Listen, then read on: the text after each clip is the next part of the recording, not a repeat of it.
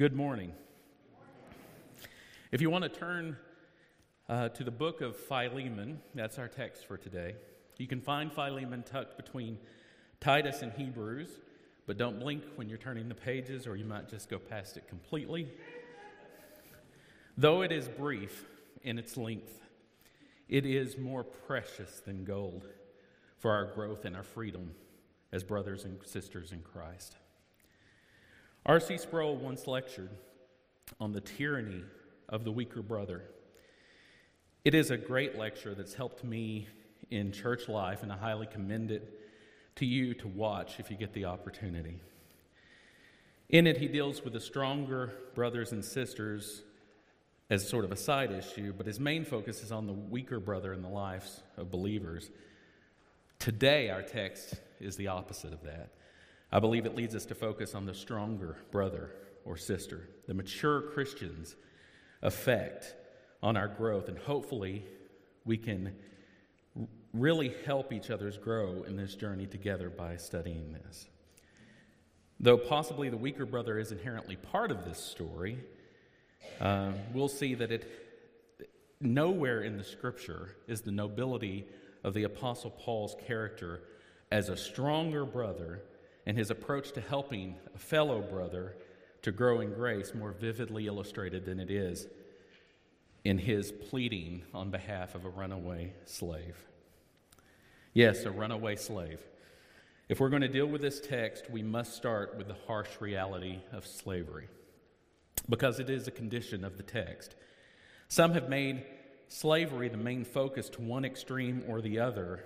People have twisted and used this epistle as some sort of proof text to defend their side of the slavery debate. Now, the Bible teaches a lot about the act of enslaving another person, but this is not the primary text for that. In fact, from his sermon on Ephesians chapter 6, John Calvin makes the following assertions about slavery. And I'll paraphrase it for brevity and hopefully for clarity as well. Calvin said, "From original sin, one evil begets another until descended into confusion. However, when we examine the rights that the so-called masters had, every time, without exception, it is completely contrary to the whole order of nature. If all humans carry imago Dei, or the image of God, and they do, then it is a terrible excess beyond words that a person who carries that image would be put to such an insulting condition. But such are the fruits of original sin, inherited from our first father, Adam. It resulted in all things being turned upside down." Keep that idea in mind as we progress today. The fruits of original sin have resulted in all things being turned upside down. As I mentioned, the Bible has plenty to say, both directly and indirectly, about slavery. And that's comforting to us to know that most abolitionists were abolitionists because they understood the Scriptures, most notably the doctrine of imago Dei. It's clear that the effectual work of the gospel is that the hearts and minds are reformed individually, and those regenerated hearts and minds, in turn, by the ordinary means of grace, spread that transformation to entire families, communities, and nations through the proclamation of the gospel. But so many people get this idea wrong. The church was never designed to be a political movement. That's not the end goal of the church. But as hearts and minds are changed, it certainly has an effect on political policy, as it should. It is no accident that in nations where Christianity spread and took firm hold, that slavery was brought to an end through the efforts of Christians. But as we deal with our text today, though slavery is a condition and an element that exists in this text, we must start our time by recognizing that the topic of slavery is not the primary focus in this particular letter. Today, the reason that we hear this text rarely exposited, I'm convinced, that it has to be related to the fact that the topic of slavery makes us all uncomfortable. And not only that, as I mentioned before, historically, people have misused that particular text to teach things that it does not teach on the topic of slavery. But again, once again, I want you to keep in mind those closing words from that quote of Calvin as we progress today, that the fruits of original sin have resulted in all things being turned upside down. Now, before we read our text this morning, let me focus a little bit on the context and introduce you to the main characters that are mentioned in the text, and then I'll briefly outline some of the theological themes that we'll deal with. We know, or at least most of us know, the Apostle Paul, once a persecutor of Christians. His heart was regenerated by God in dramatic fashion on the road to Damascus. And then he was called to be an apostle and inspired to write 50% of the books, about 50% of the books of the New Testament, including this gem that's before us today. Philemon, it is clear, was a convert under Paul's ministry. And he's clearly serving in ministry himself. In fact, the church meets in his house. The name Philemon means loving or affectionate in the Greek. Apphia is most likely Philemon's wife. Archippus is most likely Philemon's son. And since he is listed as a fellow soldier, we can safely infer from the text that he also is involved in service at his church. Onesimus. Onesimus was a slave in the Roman Empire, whose laws regarding slavery are as terrible as you might expect them to be. They were considered, slaves in the Roman Empire were considered to be human implement or tools or devices, nothing more than tools or devices in the hands of their owner or their master. But Onesimus' name means useful. And some people have asserted that he was probably born into slavery and given that name to be useful. Since the eyes of the Roman Empire did not value Onesimus, he did as many of us might have done in the same situation, and he took to his heels and he ran. And where better to hide than the metropolis of Rome, which was the natural destination for a runaway slave. In the throngs of the crowds there, he could sink into anonymity. But as J.B. Lightfoot wrote in his commentary on Philemon, at Rome, the Apostle Paul spread his net for Onesimus, and there Onesimus was caught in its meshes. So the main theological themes that we'll deal with in this text, I think, are threefold. First being forgiveness. As we have been forgiven, we must also extend forgiveness. Number two, equality of the believers in Christ.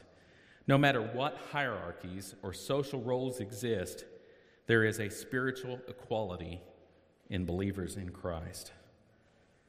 The third, Christian community.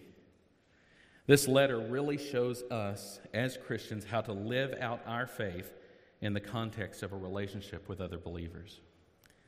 Now that we've been introduced to the characters and some of the context, rise to your feet and let's read our text for today. Philemon, beginning in verse 1.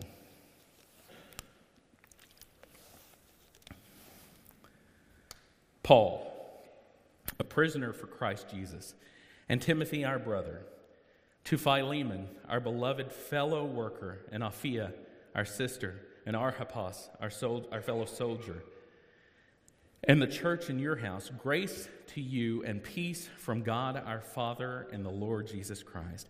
I thank my God always when I remember you in my prayers, because I hear of your love and the faith that you have toward the Lord Jesus for all the saints.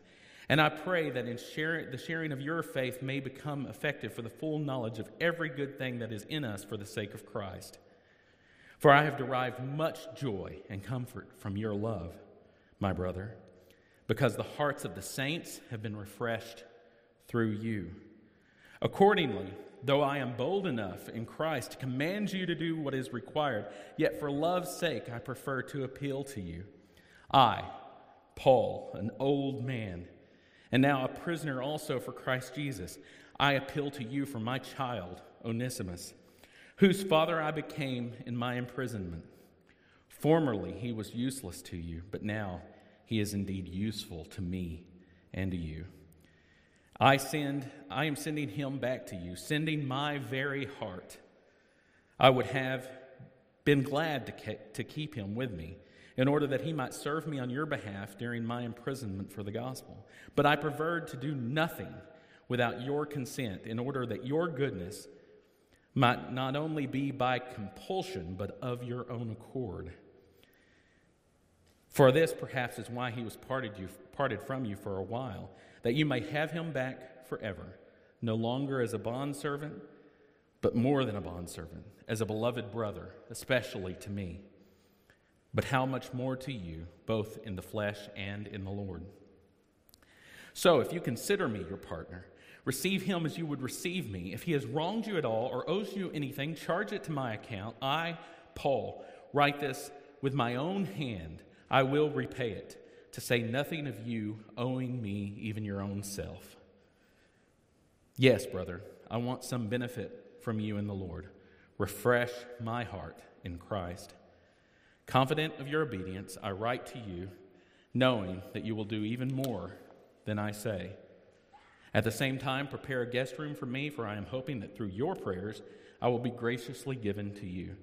Epaphras, my fellow prisoner in Christ Jesus, sends his greetings to you, and so do Mark, Aristarchus, Demas, and Luke, my fellow workers. The grace of the Lord Jesus Christ be with your spirit. Let's pray. Lord, we are thankful that you are building your church here at Life Point in San Angelo, Texas. We are grateful that Pastor Jay and Sarah have some time away. I pray that you would bring them back safely to us. And Lord, though this text is brief, because it finds its ultimate inspiration in you, we could never hope to squeeze all of the implications or truths that it holds in our limited time that we have here this morning. We ask for your grace, as your word is proclaimed this morning, that you would direct my words as an ordinary means of your grace to your people. I thank you for the awesome and heavy opportunity, and I pray that you would add your blessing to the proclamation of your word this morning. It is only in Christ's name that we are even able to approach and pray. Amen. You may be seated. So let's reason together on what this text presents to us for our growth in grace and truth. So much of the Bible follows big names that we're familiar with. But this letter to Philemon shows the Christian drama of forgiveness being played out by ordinary people who would be unknown to us except for their inclusion in the biblical canon,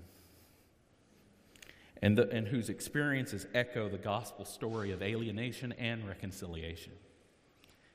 As many have said, this letter is personal, but it's not private.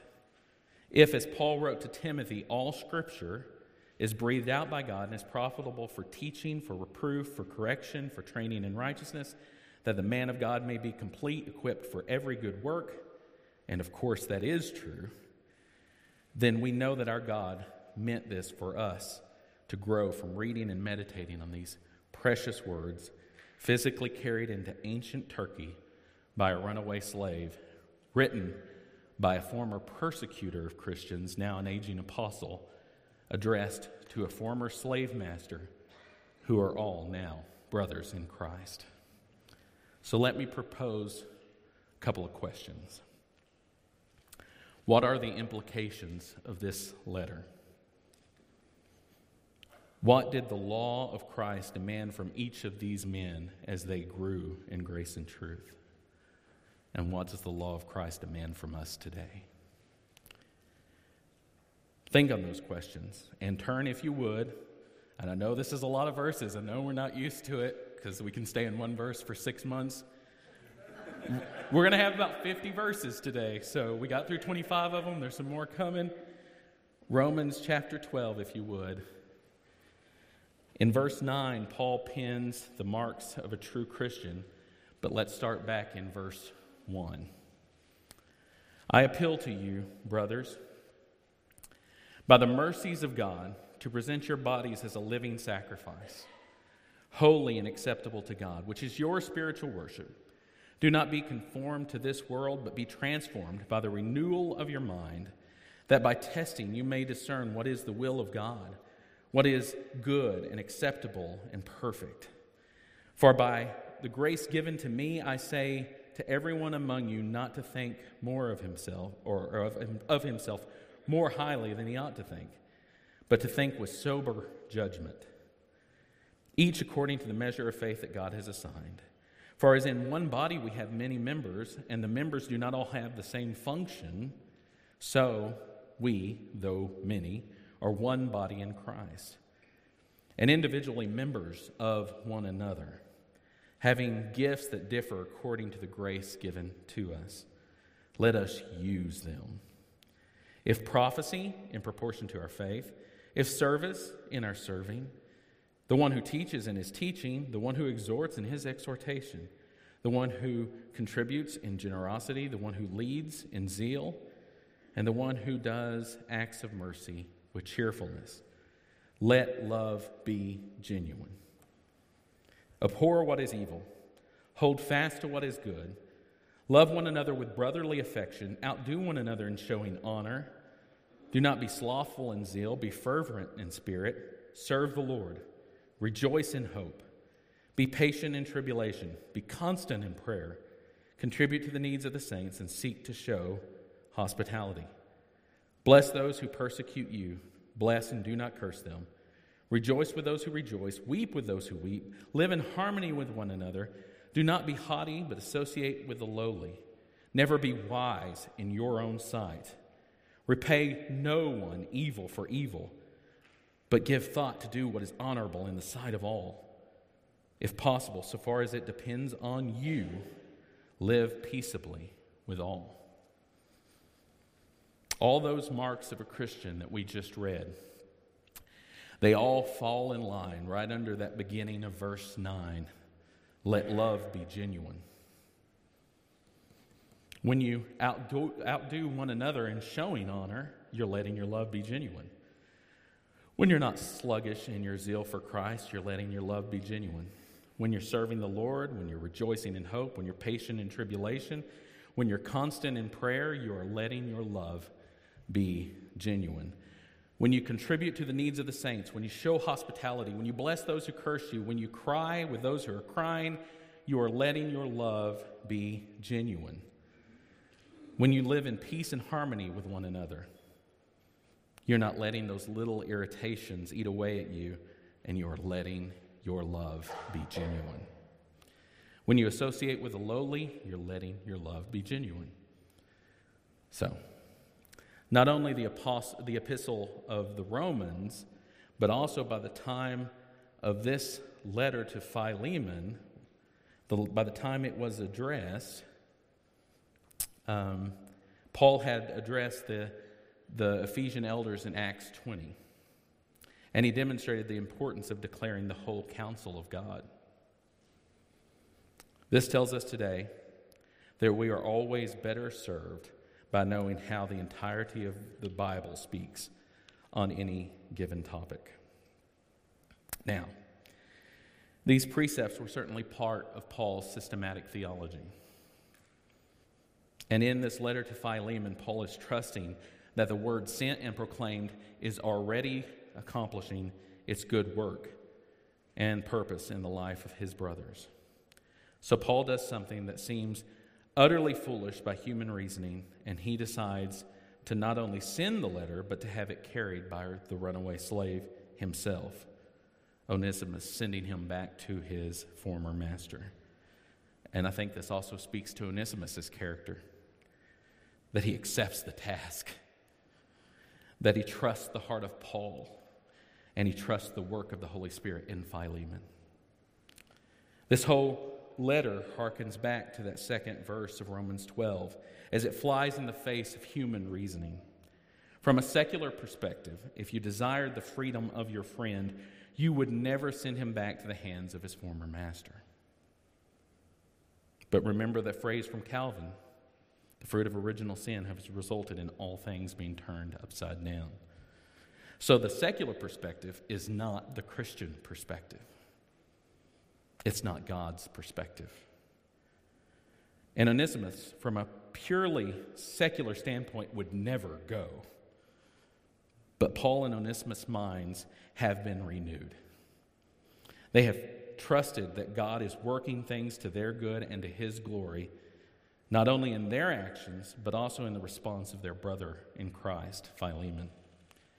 And Paul's systematic framework bears itself out fully in the way that this letter is orchestrated.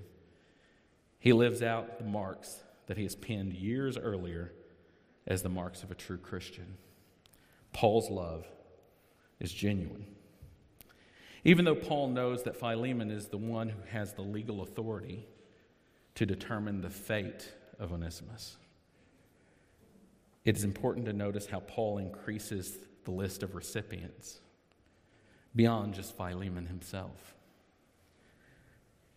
Paul includes Apphia, Archippus, and the rest of the church meeting in the house. Why do you think that is? I think it's that in widening the recipients, Paul is thereby holding Philemon accountable to others, and this will help Philemon to make the right decision and to submit to Christ. Paul is trusting in the efficacy of the church of Jesus Christ. His love is genuine, and he simply doesn't throw Philemon at the foot of the law or a command. He chooses not to compel him. In honoring Philemon as a brother and in trusting the sanctifying work of the Holy Spirit, Paul points Philemon not to rote action, not to a mercenary response, but to the glory of Christ. He trusts and commends that the love that he has witnessed in his brother will bring about this forgiveness, this freedom. In verses 4 through 7, Paul says, "I thank my God always when I remember you in my prayers, because I hear of your love and of the faith that you have toward the Lord Jesus and for all the saints. And I pray that the sharing of your faith may become effective for the full knowledge of every good thing that is in us for the sake of Christ. For I have derived much joy and comfort from your love, brother, because the hearts of the saints have been refreshed through you." He says that he has received joy and comfort, knowing the ministry through the life and in the house of his brother Philemon is effectual because the gospel is present. Christ is at the center. The saints are refreshed, and they can only truly be refreshed in the power of the gospel. The Holy Spirit is sanctifying his people, including Philemon, and Paul trusts the Spirit's work in the church. Then, in verse 8, Paul admits that he could compel Philemon to do what is required by Christ. But Paul is actively demonstrating this genuine love for his brother, that he goes on in verse 9 to say, "Yet for love's sake, I prefer to appeal to you. I, Paul, an old man, and now a prisoner also for Jesus Christ." So Paul is older. Paul is more mature in the faith. He is wiser. He serves Christ from prison. He comes alongside of his brother Philemon, and he points him to Jesus. He is practicing what he has preached so many years earlier in Romans. And he is letting his love for Philemon be genuine. In verse 10, he gets to the subject of his appeal, his child in the faith, Onesimus, who somehow was converted by the gospel through Paul's proclamation of it. Incidentally, this seems to have happened probably during Paul's house arrest in Rome. He appeals unselfishly for Onesimus. He is letting his love be genuine for his brother. Then Paul engages in a little bit of wordplay that you might not notice on the surface if you're just reading it in English, unfortunately. But it is pretty evident in the Greek. He says Onesimus, whose name literally means useful in Greek, was formerly useless to Philemon. But now he is indeed living up to that name for them both. Again, we have walked through Calvin's assertion that original sin resulted in all things being turned upside down, and Paul's words in Romans 12:2, "Do not be conformed to this world, but be transformed by the renewing of our mind in Christ." In this upside-down world, in the carnality of the human mind, they would have thought that a slave is useful. But in Paul's wordplay, he reminds us. He reminds Philemon, this world is an upside-down world. And he says, you need to think about this from an eternal perspective. Onesimus was formerly useless to you, but now, returned not as a slave, but as a brother, he will be useful to both of us. It's interesting because you can make the same sort of wordplay with the name Philemon. Formerly, in the position of so-called master, Onesimus probably didn't view him as affectionate, which is what his name meant. To Onesimus, Philemon probably didn't live up to his name.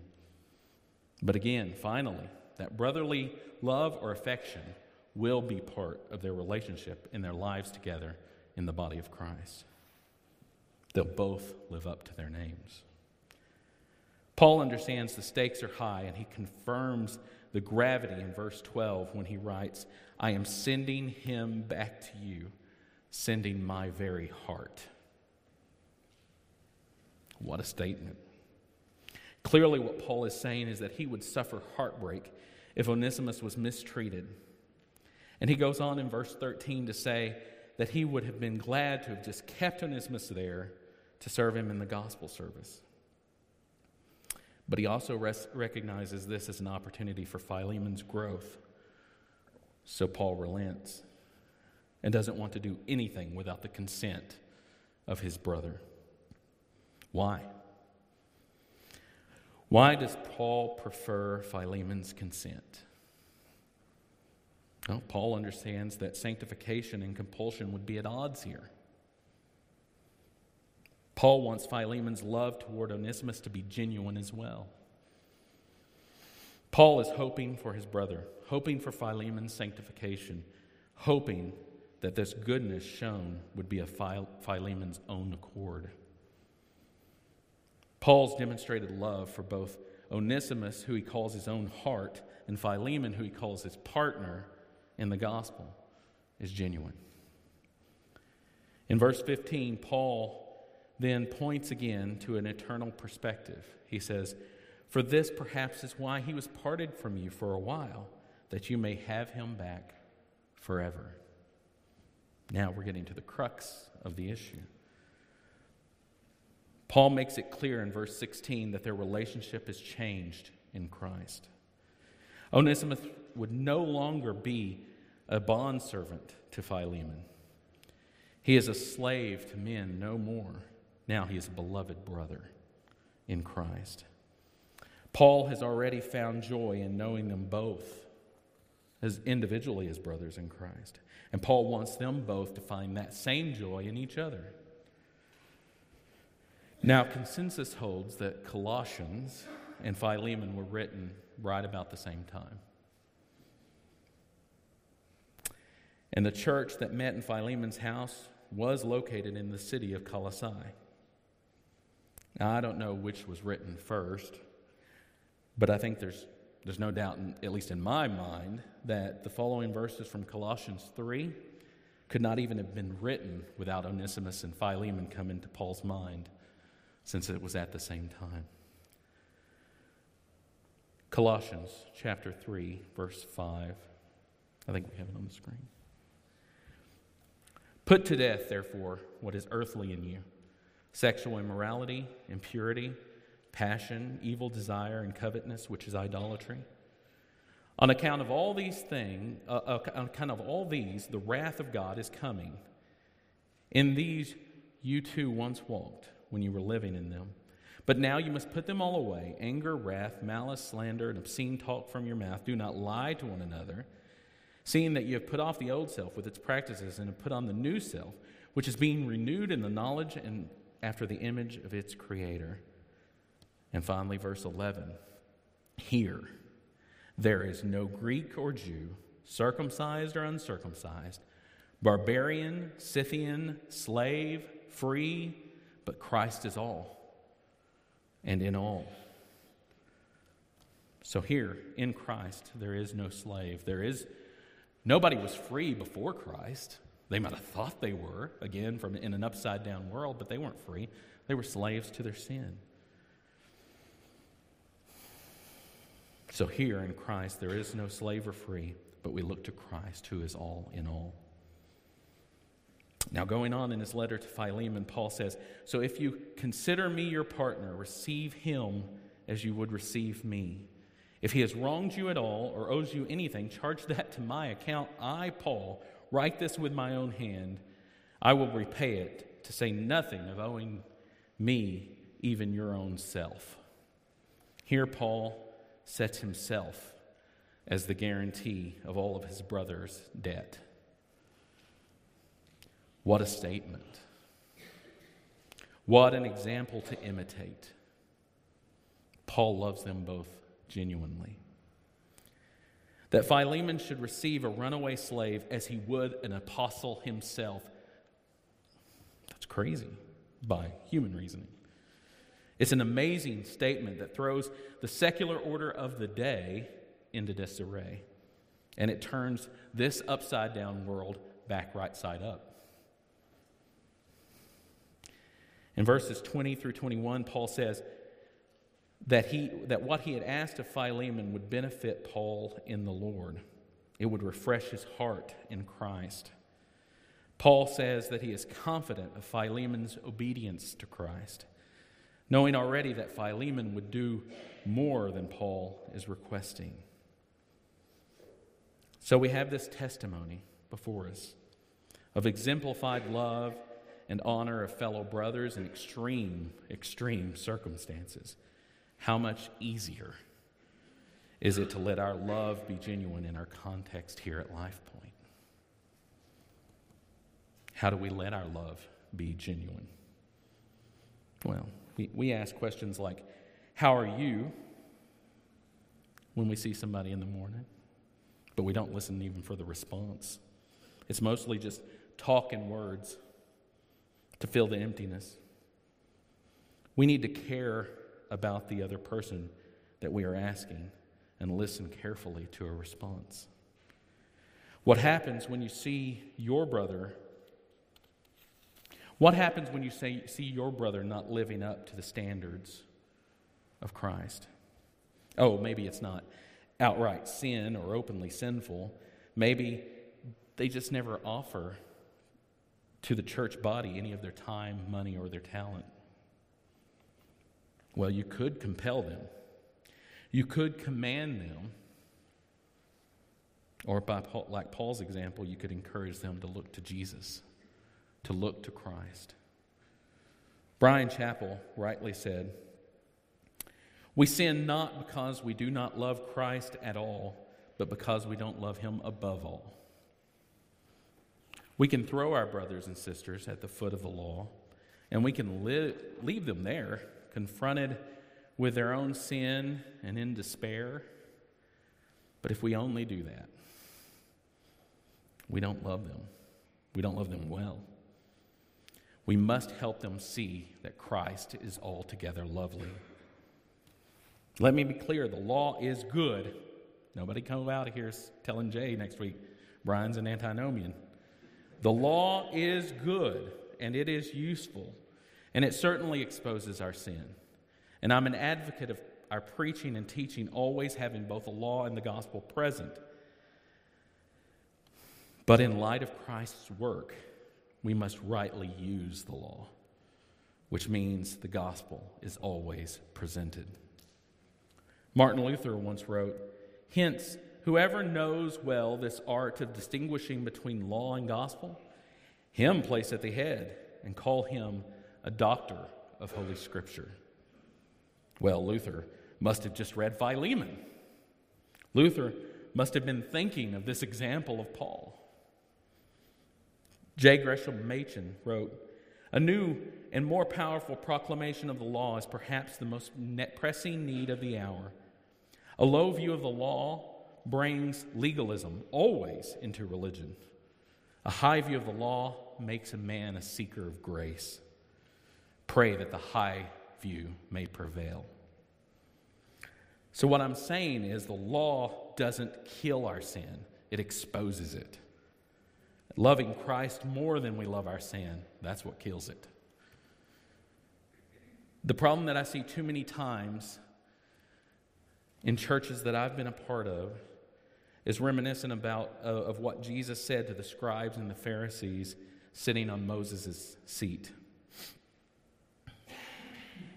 How they would tie up heavy burdens, hard to bear, and lay them on the people's shoulders. The Pharisees were great at adding to the law the things that were just the traditions of men. In the same way, unfortunately, I have seen well-meaning people turn preferences into new laws. Maybe someone doesn't like a particular style of music, and so now that preference of music has become the ideal and the best way to worship God in song. They don't think for a minute that it is God who is building His church, and He has given us to each other.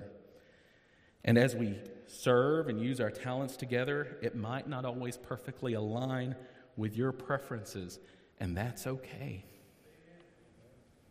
Or perhaps I see someone utilizing technology and they're reading a Bible on a tablet or a phone, and I tell them, Christians carry a physical Bible. I've made a preference into a law, and I've begun to think lesser of that person and more of myself. I personally love hymns, even a cappella hymns.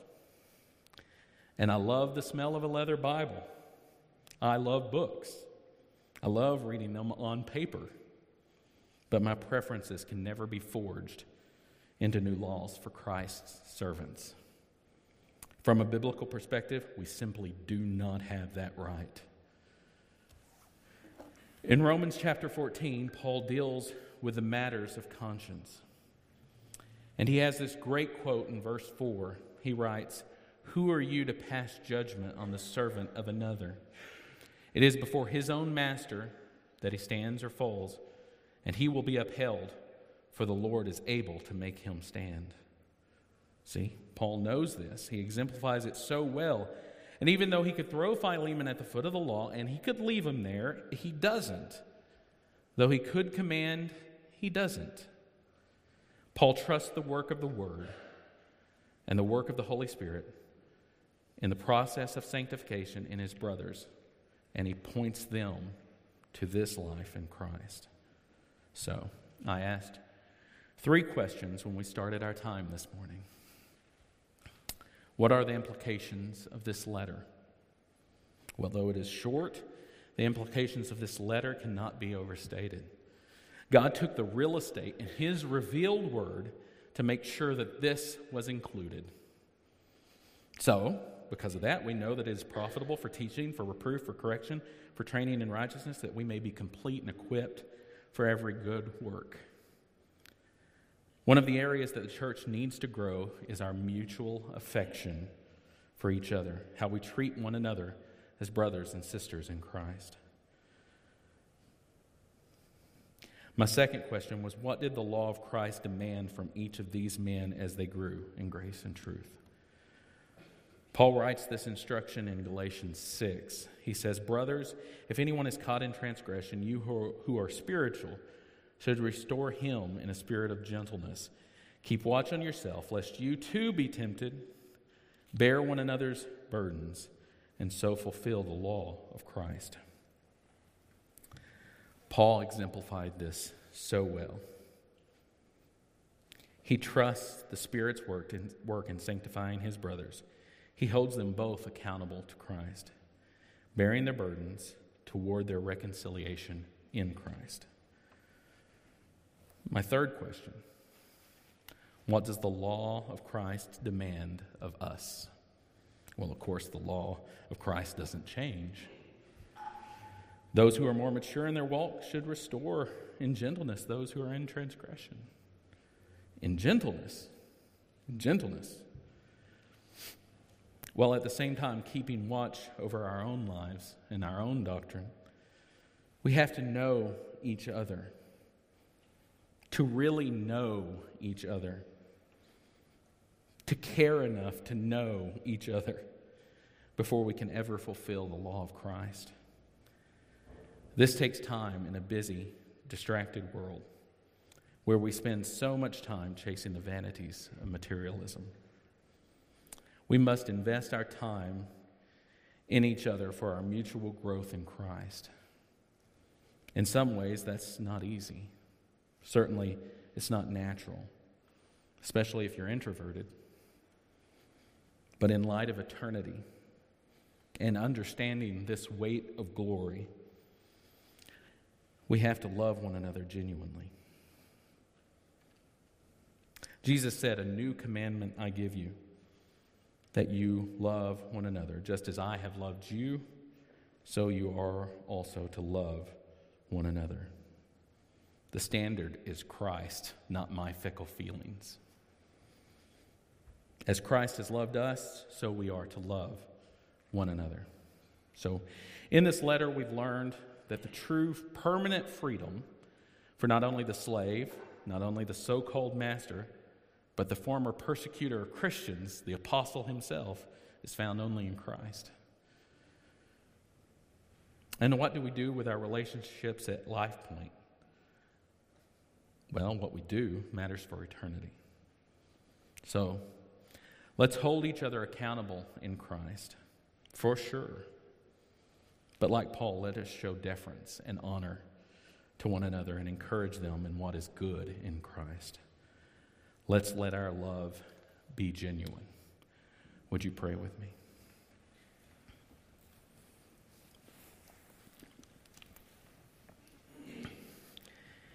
Dear Heavenly Father, Holy God, you are good. Your love for us is overwhelming. Your law is good, and it says, do this. Your gospel is good, and through Christ's work, thank God we hear it is done. Thank you, Jesus, for your perfect obedience to the law. Thanks for taking my sins and my brother and sister's sins to the cross. Thanks that it was for freedom that you set us free. That we are free to love each other and in love call each other to your standard. And when our desires to turn our preferences into new laws sneak up, Lord, I pray that you would crush them. Help us to trust in your work of sanctification in the lives of each other and in ourselves. Though we be different and diverse as brothers, the Apostle Paul, the former slave owner Philemon, and the former slave Onesimus, bind us together as your children and let our love for each other be genuine.